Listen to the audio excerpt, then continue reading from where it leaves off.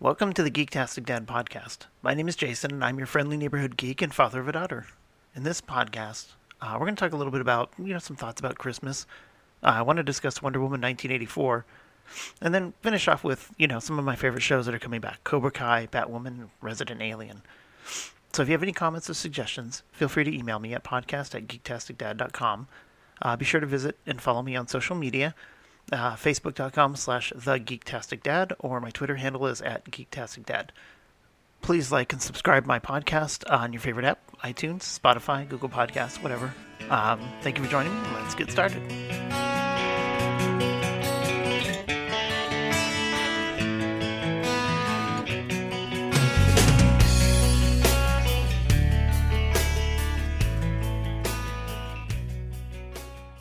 I really do mean it. Thank you for joining me again. I know it's been a long time. There's just been so much going on.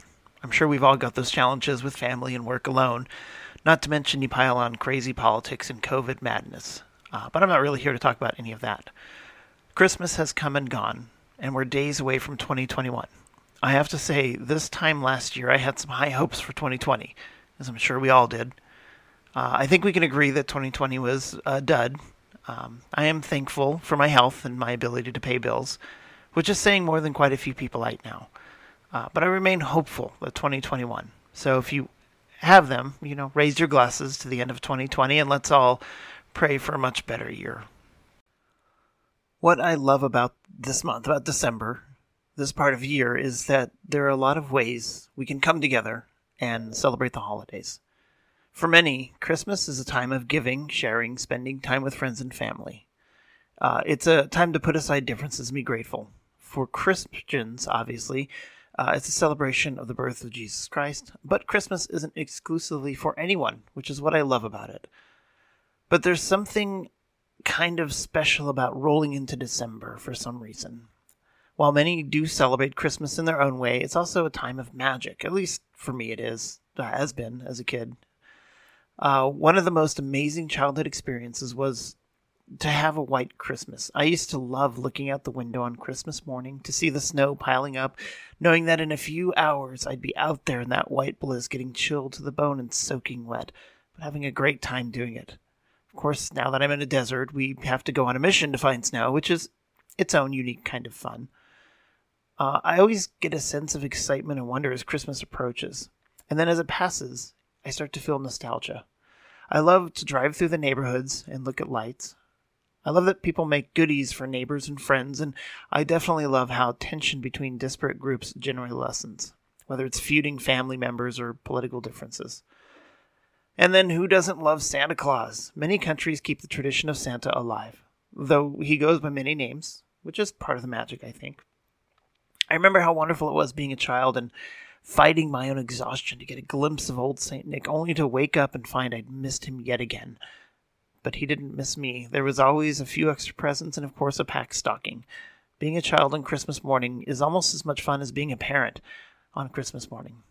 And seeing the wonder in your children's eyes as they check their stockings and see if Santa ate their cookies and drank their eggnog or milk. I don't know about you guys, but this year Thanksgiving and Christmas have both had a different feel. Thanksgiving was slim. A lot of families chose to abstain from the big get-togethers they're used to due to COVID. And I'm sure there's a lot of virtual celebrations. I had a very small gathering, and we set up a video conference that friends and family could join throughout the day, which was kind of fun, but it's not the same. Christmas. Seems like people around me really needed Christmas this year. I think people needed cheer, needed the sense of unity and spirit. I know I sure did. I've been running dangerously low since about August. My Christmas tree went up Thanksgiving weekend and lights shortly after. And I don't know, might keep them up for a couple more weeks. We'll see. That being said, I hope you all had a very Merry Christmas, and I hope your souls got rejuvenated with the spirit of Christmas. And I sure hope that you all have, hope for 2021. No need to go into the next year with a bleak outlook. Be positive, but be prepared and be flexible. I'm always interested in Christmas traditions. We have our own, but if you have a fun tradition you'd like to share, go ahead and email me at podcast@geektasticdad.com. Speaking of Christmas, if you didn't know, Wonder Woman 1984 came out on Christmas Day. Now, the original Wonder Woman movie was primarily set in a time period of World War I, circa 1918. except the flash forward where the scenes where Diana's mourning Steve, which is set after 1984. So basically, WW84 is set about 70 years after the original Wonder Woman movie. Now, there's a more detailed timeline in the radiotimes.com article that I've linked in the show notes, but definitely worth a look. They also have a couple of suggested watch orders for the Wonder Woman movies, which include the Justice League movies. So I will say Gal Gadot, in my humble opinion, plays an elegant Diana, and in WW84, it's no exception. Lily Espel did an amazing job of playing young Diana again, and then there's Pedro Pascal. Well, let's just say I think he's a much better Mandalorian than a psychologically damaged father/supervillain. Okay, I'm going to say right here that there may be spoilers in some of the stuff that comes next. So, if you haven't seen the movie, I suggest coming back to this part of the podcast after you watch it. As I was saying, Gal Gadot was a phenomenal Wonder Woman, and she really embodies the elegance and purity of that character. Everything around her wasn't quite as good. I can't say I've really seen Kristen Wiig in anything that I can recall, but really felt like she was trying way too hard in her role as Barbara Minerva, aka Cheetah. And to be fair, there really wasn't a whole lot of Cheetah, so that was a bit of a letdown for me. I also felt like they were trying to augment a mediocre plot with over-the-top special effects. Now, Wonder Woman is such a powerful superhero that the movie doesn't really need all that flash. I mean, that's just my humble opinion, but it really doesn't. So, overall, the plot of the movie was a bit out of control. And while I really do adore Pedro Pascal in Mandalorian, his role in Wonder Woman was very disappointing. I felt like he was in a position to have to overact or push the envelope to make the character work. For me, the best parts of the movie were the opening with young Diana on Themyscira competing in a competition of skill and strength against full-grown women and winning until she loses focus.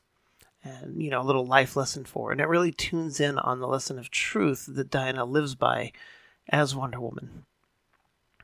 The other great part of the movie was towards the end, when Diana speaks truth to the whole world through Max Lord. And you really get a sense of her purpose and how she essentially worships truth. Diana's monologue speaks of how beautiful the world is, how beautiful truth is, even if truth hurts. And the way Gadot executed the monologue was just masterful. You get a real sense that, in a way, she's Wonder Woman. She's finally coming into her own and accepting the truth that she's been fighting against since she lost her beloved Steve. And she sort of opens up to the idea that truth is real and it's beautiful and it's, it's worth having, even if it's uncomfortable. But honestly, much of what was in between those moments was really unremarkable to me. I'm not sure who would see Max Lord in the height of his lunacy as a legit person speaking to the world. I feel like they never really truly define his purpose either. He just becomes this wish stone and then gets crazy granting wishes and taking things from people. To what end? To get more of what? It was really hard for me to see him as a legitimate villain. I'm just saying. But still, love the guy. Great actor. So the other great part of the movie is the outtake. Now, if you haven't seen it, when you do, make sure you sit through some of the credits and wait for the outtake. Because it opens with this bustling town, like a farmer's market, with a lot of people scattered about pursuing, whatever wares are out there. You see the back of a woman with black hair wearing a blue cloak walking down the center of the street. The cable breaks and some signs drop, and soon after this pole comes falling down, and you see a mother shielding her child in a baby carriage, and this mysterious woman just reaches up and catches the post with one arm. And a couple of guys take the burden off of her, and the mother chases after the woman in the blue cloak, yelling, "Please, you have to let me thank you, miss," and, and prompting for the name, and then the woman turns around, and it's none other than Linda Carter, the iconic Wonder Woman, for those of you who don't know, and she introduces herself as Asteria. Now, if you don't know the story behind Asteria, when the Amazons escaped man's world to Themyscira, Asteria stayed behind to guard the exit while Queen Hippolyta led the Amazons to safety. So this bodes well for another Wonder Woman movie. And in fact, I looked it up. Warner Brothers has already started fast-tracking the development of Wonder Woman 3. As of yet, I haven't seen any news on whether Linda Carter will be returning. Let's hope that she does, and this is a fun preview. They really need to leverage that character, the characters involved with, with their personalities, their personas, and spend less time messing around with CG. Come on, let's learn from our mistakes. So, that's my quick summary of Wonder Woman 1984. Hopefully that's helpful to you. I definitely suggest seeing the movie if you're a fan of Wonder Woman. Again, I was not impressed by it, but it was worth the time to watch it. Okay, so real quick, there's a few shows that are starting up in January that I'm a little excited for, and I wanted to take a few moments to go over them in this next section. So the first is Cobra Kai. Now, I don't know how many of you are fans of Cobra Kai. It's returning to Netflix on January 1st. So, I know what I'll be binge watching come the new year. They released a new trailer around December 9th, and I think I've got that linked in the show notes. I've thoroughly enjoyed the first two seasons, and it looks like they're turning the heat up on season 3 and bringing Johnny Lawrence and Daniel LaRusso together for some greater good.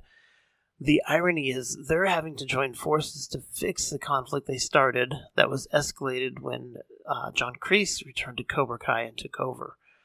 Now, the trailer shows Lawrence visiting Miguel Diaz in the hospital and helping him, quote-unquote, with his recovery. And of course, there's the Lawrence humor baked into it, which I enjoy. You also see Kyler, a bully from Season 1, who basically got beat up by Johnny Lawrence, which fostered some animosity between him and LaRusso, because Kyler was also sweet on Samantha, LaRusso's, daughter, Daniel's daughter. Now, if you recall, when Samantha dumped him, he started spreading vulgar rumors about her at school. So, yeah, he didn't make an appearance in Season 2, but he's back for Season 3, and you see him standing in the Cobra Kai dojo, and is now appears to be part of Kreese's student base. So, meanwhile, it looks like Robbie Keane ends up in prison and is having a rough time of it. There's also a scene with Amanda, Daniel's wife, giving Kreese a what for in his own dojo. They also hint at Daniel going to Okinawa, and he clearly encounters Chosen Toguchi, the nephew of Sato, and the main antagonist of Karate Kid Part 2. And you see a small scene of them fighting, so maybe Daniel's going there to up his game a bit. It should be interesting. Honestly, there's a lot packed into this trailer, so definitely suggest you watch it no less than 3 times. But I'm super excited for that and to see how they unpack the storyline. I have high expectations it's going to be thoroughly entertaining. Alright, another show that's starting in January that I'm a little excited about is Batwoman. Now, I'd say I've become a moderate fan of Batwoman during its first season, and that may be due to the awesome crossovers from the Arrowverse, but still, I've enjoyed it. However, it's been my experience that TV show doesn't last much longer when major characters are replaced or removed, even less so when the main character is replaced. So if you haven't seen the show, Kate Kane, played by Ruby Rose, returned to Gotham to become Batwoman in Season 1. And the whole season seems to be focused on her coming into her own and assuming the mantle of the resident Bat hero after Bruce Wayne disappeared and took Batman with him. Gotham has been in need of their Bat something, and Kane reluctantly stepped up to fill that role. Now, come Season 2, Ruby Rose has stepped down from the role of Kate Kane and Batwoman to be replaced by Ryan Wilder, played by Javicia Leslie. Hopefully I said that right. So, we have a new Batwoman and a new Bat suit that will premiere in Episode 3. For the time being, Ryan will don the Kane Batsuit. Now, back to my main point. So, shows that lose one or more major character or cast members generally don't survive much longer. Look at Once Upon a Time. It lost 6 of their main characters, and in September 2017 they tried to hit the reset button and kind of failed miserably. The Office continued for 2 seasons after Steve Carell left, and let's be honest, even diehard fans had to be happy to see that end.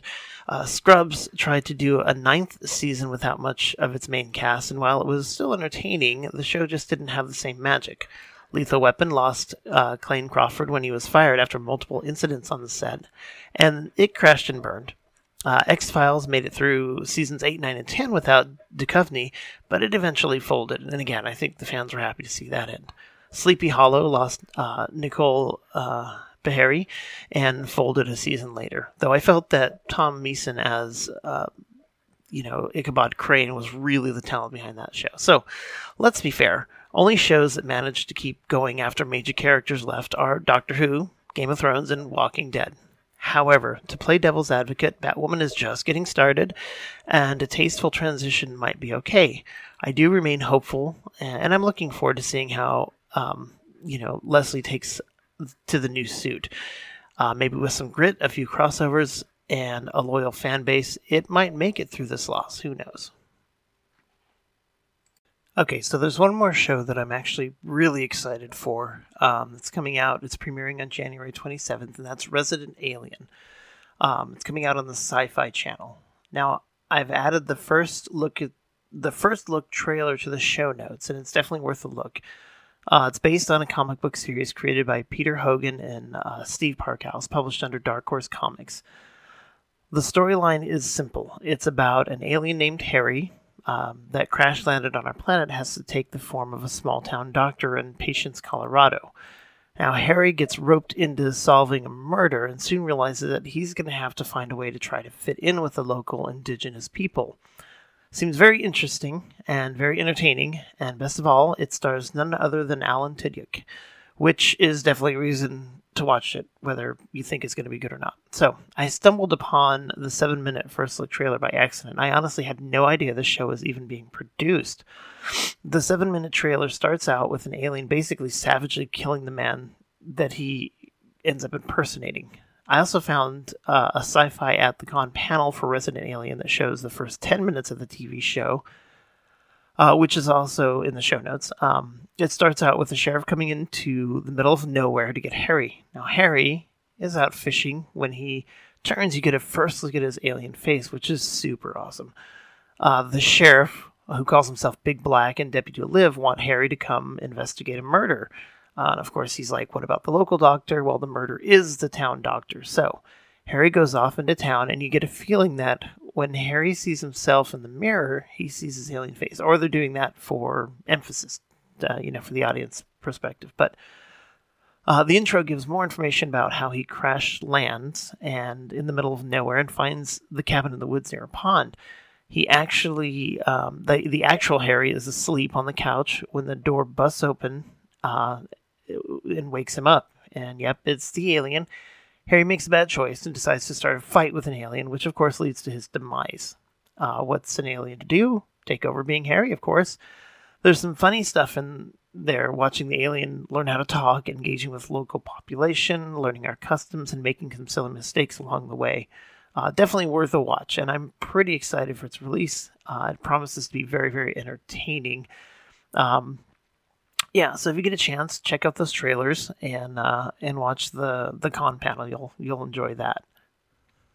Okay, that's it for this episode. Hopefully you've enjoyed this. If you have and you're feeling generous, consider supporting me.